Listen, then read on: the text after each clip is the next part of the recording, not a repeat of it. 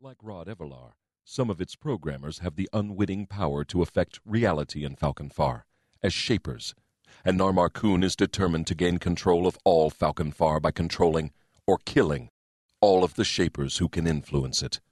Through the eyes of Rusty Carroll, security chief of Holdencorp, we see Narmar Kun's forces attack the company's corporate headquarters and butcher their way through Holdencorp staffers.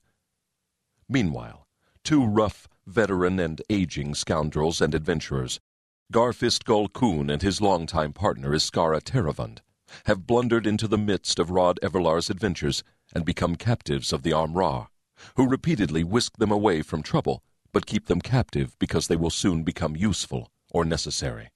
For just what, the Amra declined to say. As Falconfar begins, these Amrar have been reduced to two, Dontra and Joskra, and they have promised to fly Gar and Isk across most of the vast forest known as the Rarklar to the land of Galath for their safety and to await their future moment of usefulness. The wizard Malron has also been busy, with a captive mind-controlled Tayana at his side. He has been aiding the Army of Liberation, mustered by the Stormar warlord Horgel, who has been acting under his influence, and with Horgel's death, leading the army himself. The army has conquered hold after hold, heading for Ironthorn.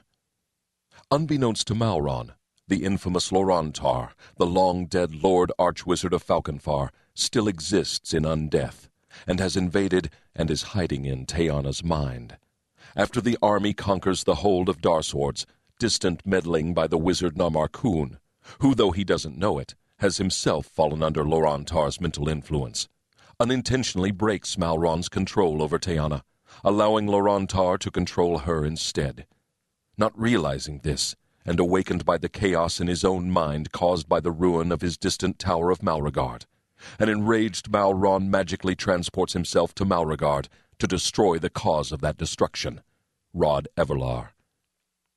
Back in Ironthorn, its third ruling family, the Tesmers, have long been the agents of the wizard Narmar Kun, just as the Lyroses were backed by Malron, though they fight among themselves almost as fiercely as they strike out against their rivals.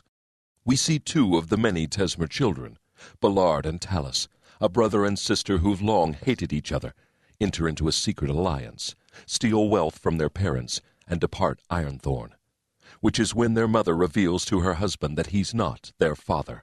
Of all their children, these two were sired by the wizard Narmar Kun, and, it now seems, have inherited his magical skills.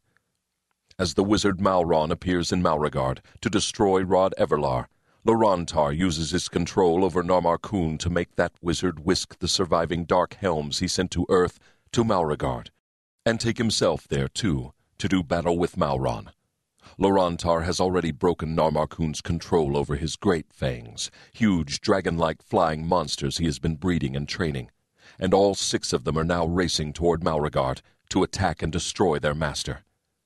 Finding himself beset on all sides, Malron reaches back to the mind of his thrall, Tayana, to whisk himself to her side, back to Darswords and away from peril, and Lorantar gloatingly reveals himself and strikes at Malron with spells. The wizard goes mad, hurling magical destruction right and left, including blasting the wizard Narmar Kun. As Archwizard ends, Malron's body, now controlled by Lorantar, stalks toward Rod Everlar. Lorantar declares he'll now take Rod's body from him. Rod feebly tries to flee, and from out of the sky, 6 huge great fangs swoop down, jaws agape, seeking to devour the wizards they so fear and hate. For what happens next, listen on. Chapter 1. Rod Everlar stared into wide-mawed death. Down out of the skies it came, hurtling at him 6-fold, darknesses so large that they almost blotted out the sky. 6 creatures out of nightmare, out of his nightmares, literally. The dragon-like, long-tailed, scaly, bat-winged monsters called Great Fangs. In the forefront were the 2 largest worms, leviathans both larger than the wizard's tower had been before its fall.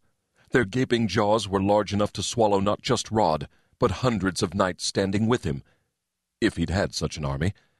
Instead, he was fleeing quite alone, plunging frantically down a stone stair he was sure one of the Great Fangs would swallow.